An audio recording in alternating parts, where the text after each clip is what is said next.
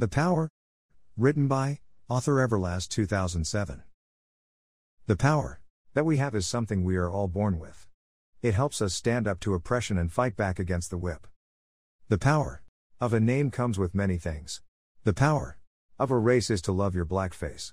The power of unity within our community doesn't hate the next woman or man over jewelry. The power of the government takes a blind nation to war. Look deep, brothers and sisters, what are we fighting for?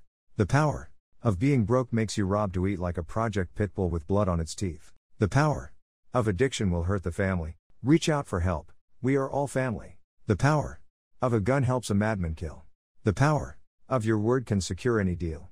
The power of a woman can make you do crazy things, like wreck your car after a verbal exchange. Now that's some power.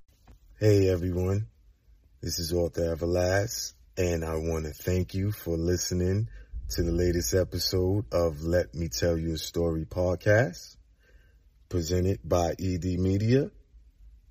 Tune in for the next episode. God bless and be safe.